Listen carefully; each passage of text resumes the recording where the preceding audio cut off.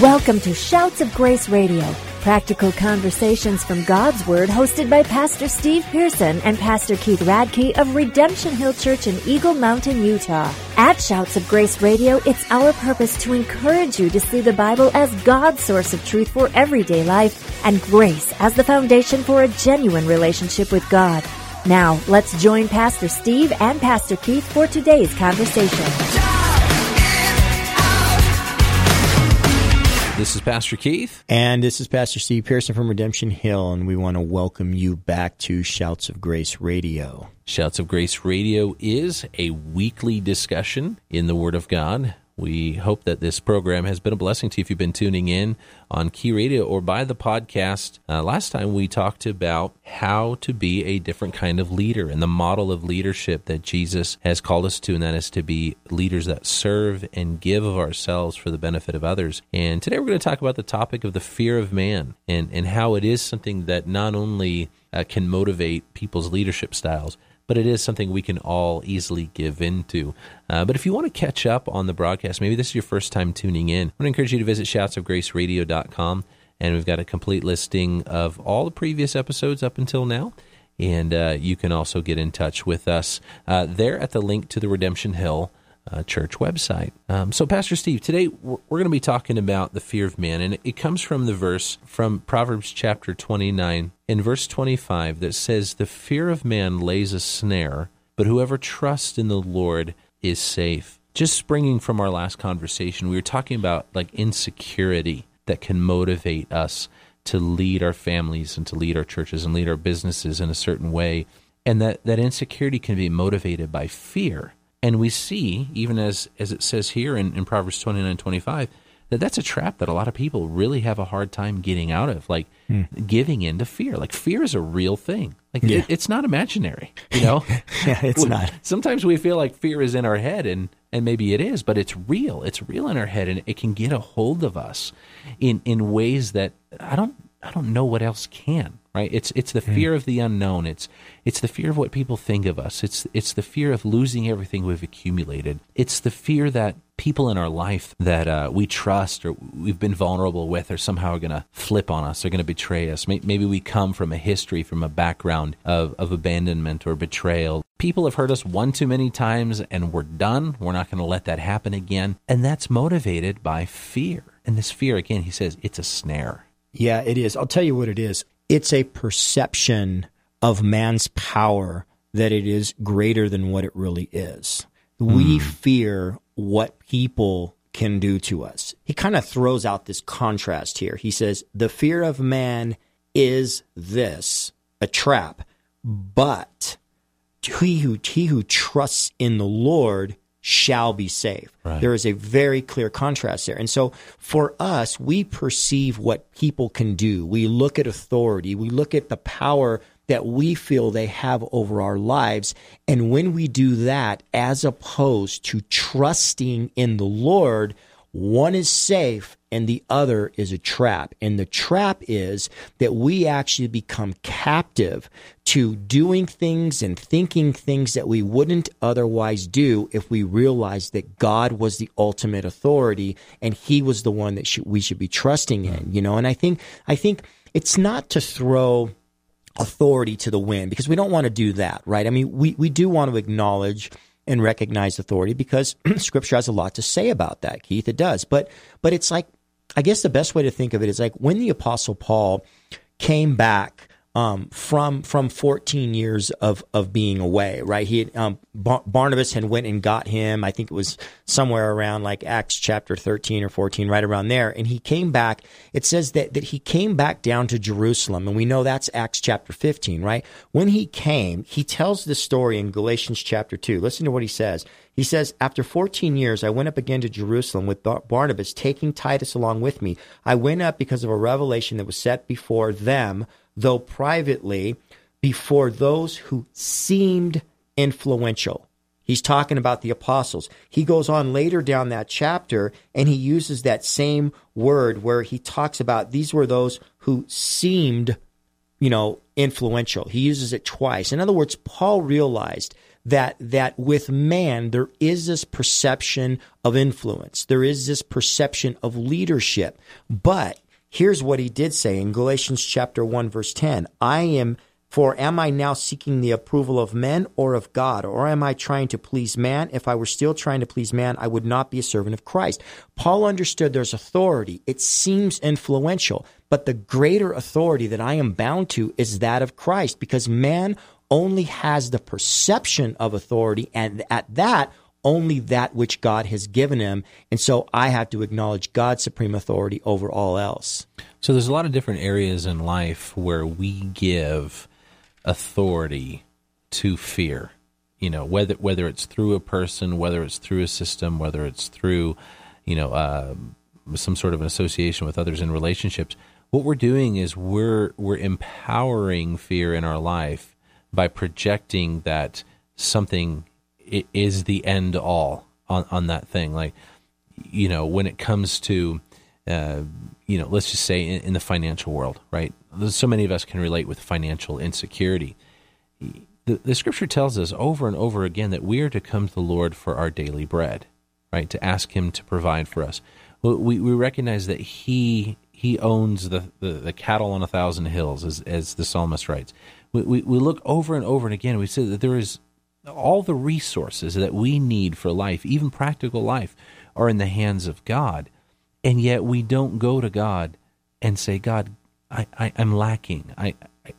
We don't take the bills and lay them out before the Lord, right? Instead, we give power to fear, and we say, I don't know where we're going to get the money. I don't know. I can't save. I can't do a retirement.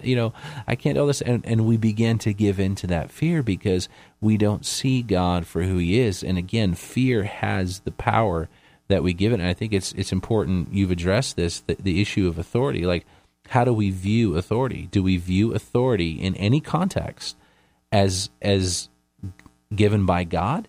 Or do we look at it ending in that context? Like, does it end with my financial security? Does the authority end with my health and well-being? Does it end with, this other person in the relationship? If that person doesn't do and give what I feel like they should do and give, then I need to be afraid that I'm losing something. It's the authority that we give it. And when we do that, it is a trap. You can't get out of it. But whoever trusts in the Lord shall be safe. Like, God, I'm going to learn to trust you with my finances. I'm going to learn to trust you with my relationships. I'm going to learn to trust you with my health. I'm going to learn to trust you with my retirement. I mean, these are things that matter to God. Yeah. Absolutely matter to God. And yet fear has the power that we give it, the authority that we attribute to it. It does. And I'll tell you, there is an enslaving quality to it. And here's why. And here's what it can do and what it can prevent from happening. Number one, when Jesus stood before Pontius Pilate, what did Pilate say to him? He said, "Don't you know that I have the authority to take your life?" Right. And what did Jesus say to him? "You don't have any authority over me other than what's been given to you." Right? When the Apostle Paul in Galatians 2, this goes on to say this. Let me read this because this is great in verse 6. "And from those," talking about the apostles he went up to see, "who seemed to be influential, what they were makes no difference to me. God shows no partiality. Those, I say, who seemed influential added nothing to me." Now, he's not being rude. He's not saying forget the apostles, because there's, the Scripture will go on to tell us that there's 12 thrones that bear their name in heaven, right? He's not being rude, and he's not being, anti-governmental. He's just saying, listen, before God, everyone else is secondary to me. Now, why is this important, Keith? Because he's going to go on and he's going to see hypocrisy in his face in Galatians 2. When he's going to watch Peter eating with the Gentiles until a group of Jews walk in, and then Peter is going to leave the Gentiles out of fear of man and walk over and be with the Jews. And Paul watches this, and he tells us that as they're sitting in this cafe or whatever it was, right, even Barnabas was playing the hypocrite. And Paul stands up. And listen, if he had a fear of man, this would have never happened. He stands up and he honors God by standing, he says, with Peter face to face, calling his hypocrisy out in front of other people. Now, Peter's a pillar in the church, mind you. He's not just some traveler, some sojourner walking through. Paul honors God and he fears God. And because of that, he is able to do the work of God, and cleansing is able to take place, because you will read the writings of Peter later, and he basically alludes to the fact that humility was something that he needed to be put on. He alludes to the fact of hypocrisy. He talks to it. Paul did the work of God because he didn't fear man. Right. It's interesting too to see that in Peter, because Peter went back and forth in this whole thing of boldness and fear. You would see him bold in his profession of faith in Christ, and Jesus, I will go and I will die for you. And then when they come to take Jesus away, he pulls out the sword and he starts hacking away, and then he runs. He denies Jesus. He denies he ever knew him. And then we see him restored. And in the book of Acts, in Acts chapter 5, as he's arrested and brought before this council, when they basically said, hey, you're not supposed to preach anymore. You can't preach in Jesus' name anymore. He would say, and the apostles with him in Acts 5:29, we must obey God rather than men. And so he understood this, but he still struggled with it. Because again, later, as you've just illustrated, Paul has to say, hey, you gave in to fear. You feared men. You feared the Jews who came from Jerusalem, because you didn't want them to know that you were chilling out, eating non-kosher food, or, whatever the context was there. And it had everything to do with the honesty that God's calling us into. And also the trust that I don't have to worry, and I don't have to define myself by what other people think. I need to be more concerned about what God thinks in every situation. That's right. Whether it is who I eat with and how I eat, or I hope this doesn't ever happen to me, but if it does happen to me and I'm brought before some sort of a civil authority because I've been preaching in Jesus' name, I hope that I could say, I got to obey God rather than men. And you know what, Keith? This is detrimental. This could cause life and death. Like if you look in the Old Testament, in the Book of Kings, there was a king of the north there was a king of Israel and a king of Judah. I believe it was Jehoshaphat was the king of Judah, and they were going to go into battle against an enemy together. And Jehoshaphat came to him and he said, the king of Israel consulted his prophets and they're like, oh yeah, go. God's giving it to you. God's giving it to you. They're. And then Jehoshaphat comes and says, is there anybody here that's gonna fear God? Well, there's one guy that will tell us the truth, but I don't like him, is what the king of Israel says. Right. So they call him, and then he says, he kind of plays a game with them. He says, well, go and do whatever your heart wants. God's with you. And he goes, how long did I tell you? Tell me the truth. And then he gives him the truth, and he tells him, listen, people are going to die in this, right? I told you I didn't like this guy. Sometimes, Keith, when we have to fear God rather than fearing man, it's going to put us in a position where it's going to cost us. It's going to cost us greatly. It's going to cost us our reputation. It might even cost us our life. And it's the proverb says, but if you do it, you're safe. Right. If you fear man and you don't do what God tells you to do, you're going to be trapped in some way. You're listening to Shouts of Grace Radio with Pastor Steve Pearson and Keith Radke. At Shouts of Grace Radio, we're thankful for the encouragement from Key Radio, reaching Utah on the airwaves with good news of eternal life from their station in Provo, Utah. Key Radio can be found online at keyradio.org, and your support of Key Radio makes programs like Shouts of Grace Radio possible. Now, let's join Pastor Steve and Pastor Keith for the conclusion of today's conversation. So an important point that you brought up, Pastor Steve, is the cost of overcoming fear. Like, in order for us to face fear and to say, I'm not going to let it trap me, I'm not going to let it be the snare that Proverbs 29:25 says it is. I'm going to learn to trust in the Lord. I'm going to find safety. I'm going to find strength, security in that.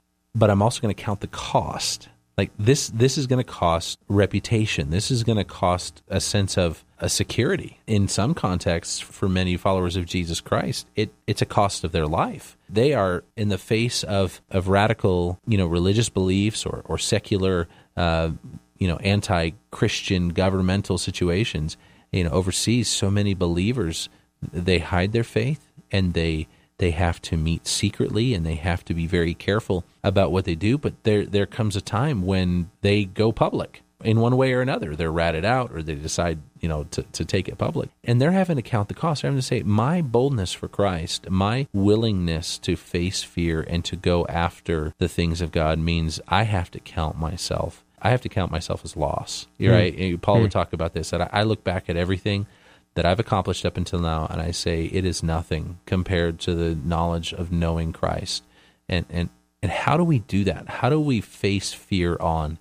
Because even as you're talking about this prophet, like at first he comes to the king and he's like, well, if you guys want to go to battle and fight, go for it. And the king knows. Yeah. Okay, I don't like you, but you're a straight shooter, and you're not shooting straight with me right now. Say something straight. And in that moment, the prophet had to decide, this king can wipe me out right now. In fact, he even had help. He had the guard that was holding him in the chamber saying, you're getting ready to go to the king. And the guard says, hey, listen, man, tell him what he wants to hear. Sure. This is going to cost you your life, And he said, I'll tell him what God tells me to say, So here's the thing, Keith. When Nebuchadnezzar came in and he destroyed Jerusalem and he took the Israelites captive, there was a group of people that stayed behind, and Jeremiah was in that group. And Jeremiah told the people, as he spoke for the Lord, he said that the people were afraid, so they were on their way to go to Egypt because they wanted to grab the hand of Egypt to help them in case Nebuchadnezzar came back. And Jeremiah told them from the Lord, stay put, stay here, and it will be well with you. If you leave and you go to Egypt and you seek the hand of man, then this is going to end bad. You're going to die there, he said. Well, they looked at Jeremiah and they said, you know what? God hasn't sent you, forget you. And some of them went to Egypt. And guess what happened? Nebuchadnezzar came in and Egypt ended up paying the price and all those who were with him. And so I think there are times when we make decisions because of what we see. We look at and we think, okay, this is the safest and most obvious. And when we reason within ourselves, right? Isn't that what Proverbs 3 says? Don't lean to your own understanding, but in all your ways acknowledge God, he'll direct your paths. But when we do that, Keith, and we lean to our own understanding, it always brings us into captivity. And the one on the other side holding the keys is man. It always is man. And they've captured our loyalty that now we're bound to. And the issue is, do I trust the God that I can't see, right? Shadrach, Meshach, and Abednego, hey, look, we're not bowing down here. We're going to trust God. And God still met them, and God was still in the fire with them. And so they could have bowed down to Nebuchadnezzar, and they could have probably been given fortune and fame and position and everything else, but they chose not to fear what man could do. And here's the reality, Keith, and you've been a Christian long enough, our listeners, many have been Christians long enough. We know this. We've seen this work out in our day-to-day lives. When we're afraid of the possibilities of what man can do to us, we oftentimes will become subservient to them, and then we're outside the will of God. And I think the fear you're talking about is something that's very, very real. Yeah, very real. And I want to kind of help us wrap up with two clear points about what trust in the Lord looks like. First of all, it is another way to say trust, and that's faith. Hebrews 11 gives us a long list of the short Kodak biographies of so many who've gone before us, and they are marked by their faith. They overcame great things by their faith. And towards the end of that chapter, the writer says, what more shall I say? For time would fail to tell me of Gideon, Barak, Samson, Jephthah, David, Samuel, and the prophets who through faith conquered kingdoms. Oh, yes. Enforced justice. Yes. Obtained promises. Oh, yes. Stopped the mouth of lions. You bet. Quenched the power of fire. Yes. Escaped the edge of the sword. Were made strong out of weakness. Became mighty in war. Put foreign armies to flight. This is fantastic. Women received back their dead by resurrection. Wow, this is powerful. Some were tortured, refusing to accept release. Others suffered mocking and flogging. They were stoned, sawn in two, killed with... What? Like, this is... Wait a minute. I thought faith means you always get out alive. I thought following Jesus means that every situation is just going to work out. And what we see here is that there is an eternal purpose that God is working out. And when we give in to fear, we're losing sight of that eternal purpose. But when we confront fear with faith, we are recognizing that there is something bigger taking place here. So the first way that I would suggest that we overcome our fear is by faith, where it says there, to trust in the Lord, one will be safe. The other way is found in 1 John chapter 4, where it says that perfect love casts out fear. Like one of the biggest, again, maybe going back to where we started, insecurity is such a motivator for fear, or a product of fear. They kind of work together. It's a cruel cycle. To break that cycle is to find security in the love that God has for you. That's right. In knowing that, as Jesus said, He will never leave you, He will never forsake you. There's a lot of security in that. There is, and the Apostle Paul said that God has not given us the spirit of fear, but of power and of love and of a sound mind. And I think, let's be fair to ourselves and to all that are listening as well. This isn't something. I mean, this is a boat that you row in for a while. Yes. You're not just born into this. I mean, you experience the faithfulness of God. Yes. You experience the deliverance of God. Time and time again, as you don't give in to this fear, you start to see, wow, I was safe with God. This is experiential. We just don't, this isn't ingrained in us, right? And so I think over time, as we start to see the faithfulness of God, it becomes easier, right? But then the enemy just kind of antes up, and then he turns up the heat a little, and he puts us into deeper and heavier situations that we're even more prone to turn towards the hand of man rather than the deliverance of God's safety. And so you had brought something up earlier, and I want to say this: it's important. It doesn't say that he who trusts in the Lord will experience bliss all the time. It says he'll be safe. And if safety in the hand of the sovereign God means that I pay a price with my reputation or with my life, then that is safety too. Yeah, it really is. As we wrap up our time together, I've reminded of a scripture that you've brought to my mind in recent conversations that we've had, one that we in the past used to say a lot with our children, and my wife and I have been rediscovering this verse as well. And that's from Joshua chapter 1, verse 9. Where God says to Joshua, "Have I not commanded you, be strong and courageous, do not be frightened and do not be dismayed, for the Lord your God is with you wherever you go." Joshua has been through a pretty rough road as Moses' assistant. Moses passes away, hands it off to Joshua, and Joshua is now responsible to cross into the promised land that's full of enemies. It's full of challenges. People are going to die because of this, and you could imagine he is afraid, and God knows it. And God says this to him multiple times, but he says, don't be frightened, don't be dismayed, and here's the reason why: for God is with you. Like that, to me, is the best way for us to accept what you've just said, that there is safety. It's not making it out alive. It's not preserving everything in our life that we feel we need to hold on to. It's being assured of the ever presence of God, that He is always there. He is not going to abandon you. He's always going to have your back. He's always going to be holding your hand. He's going to carry you if necessary, because He has something He is trying to accomplish through your life. Amen. Amen. Well, you've been listening to Shouts of Grace Radio. I am Pastor Steve Pearson of Redemption Hill Church with Pastor Keith Radke, also of Redemption Hill Church. It has been a pleasure joining you. And again, if you want to listen to past broadcasts, we can impart those to you. Go to shoutsofgraceradio.com. That's shoutsofgraceradio.com. And if you're a listener on a weekly basis, we want to thank you, as Key Radio thanks you as well, as we team up with them on a weekly basis, and we're excited about the relationship we have with them. So God bless you. We hope this broadcast has been a blessing to you, and we will see you again next time on Shouts of Grace Radio. Thank you for joining us on today's episode of Shouts of Grace Radio. Practical conversations from God's Word, hosted by Pastor Steve Pearson and Pastor Keith Radke. We hope you've been encouraged to see the Bible as God's source of truth for everyday life and grace as the foundation for a genuine relationship with God. If today's conversation encouraged you in your journey following and learning more about Jesus, we would love to hear from you. You can visit us online at shoutsofgraceradio.com. That's shoutsofgraceradio.com. At shoutsofgraceradio.com, you can listen to all of our episodes, share them online with your friends, and find out more about Pastors Steve and Keith. Shouts of Grace Radio is an outreach of Redemption Hill Church located in Eagle Mountain, Utah. Thank you again for joining us on today's show, and from all of us at Shouts of Grace Radio, it is our prayer that you would grow in the grace and knowledge of Jesus Christ.